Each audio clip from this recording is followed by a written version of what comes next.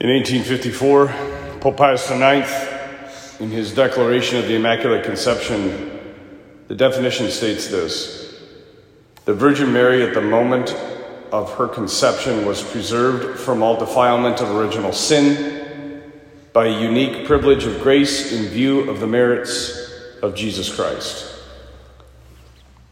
In many ways, this definition was profoundly countercultural, because in 1854, original sin was not particularly a popular idea, nor is it today.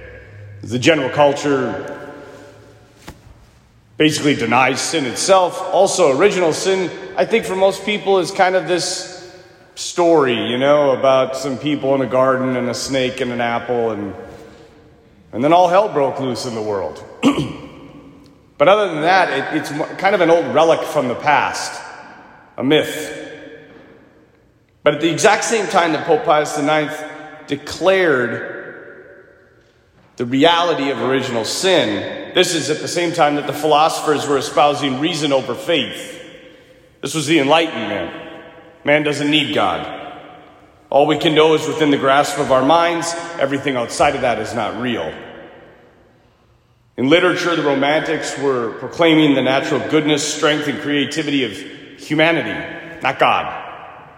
In just 5 years after the proclamation of the Immaculate Conception, Charles Darwin would announce that survival was the reward of the fittest. And based on his findings, people would soon convince themselves that all human effort was naturally and necessarily evolving towards the perfect of all possible worlds. We were getting better. We were on the right track. We were moving to this utopia. And kind of the last thing that we needed to do was get rid of this fictitious God stuff. Karl Marx also envisioned a world that it was dedicated not to God, but serving the good of the state. And he said that religion was there nothing but to create wars and factions amongst people. I don't know if you know this, but when I was in seminary, I did just a little work of my own statistically. Did you know in the 2,000-year tradition of Catholicism, I took all religious wars that I could find in the 2,000-year history. Now, this is not a good number, but remember, it's 2,000 years. Religion is responsible for around 20 to 30 million deaths. Okay? And I went way high on my numbers just to make sure that I wasn't lowballing it.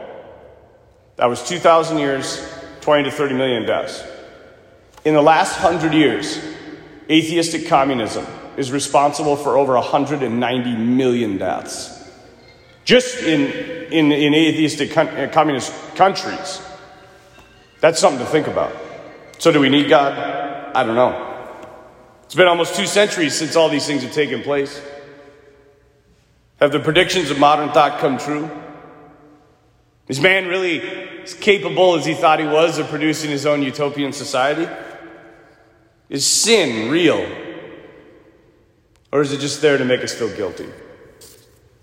Well, if we look at the facts, since the dawn of modern thought, since the Enlightenment, society has hardly reached perfection. In fact, I think we've been on a steady decline. Infidelity is higher than it's ever been. Divorce is higher than it's ever been. Drug use, sexual addictions are higher than they've ever been. Fornication, single-parent households, fatherless families are at an all-time high. Pleasure is the god of all. Pornography, a multi-billion-dollar industry. Obesity, the number one plague of the modern world. More babies die in 1 day from abortion than all the soldiers in the Iraq War. War and terrorism is everywhere. Instability of the global economy. We live in a time where most promises are broken, and the insatiable need for material possessions has caused us to be trillions and trillions of dollars in debt. The list goes on and on and on. Man has hardly reached his perfection. The truth is that sin is real, and original sin is very real. And left to ourselves, we will annihilate each other. The only way out of the predicament is to get help from someone who doesn't suffer from it. And there are only two people in the history of the human race that never suffered the effects of original sin. Our Blessed Mother, who was immaculately conceived, and Jesus Christ, her Son. If we want out of this mess, these are the only two that can help us. This feast helps us to remember that we need God's help.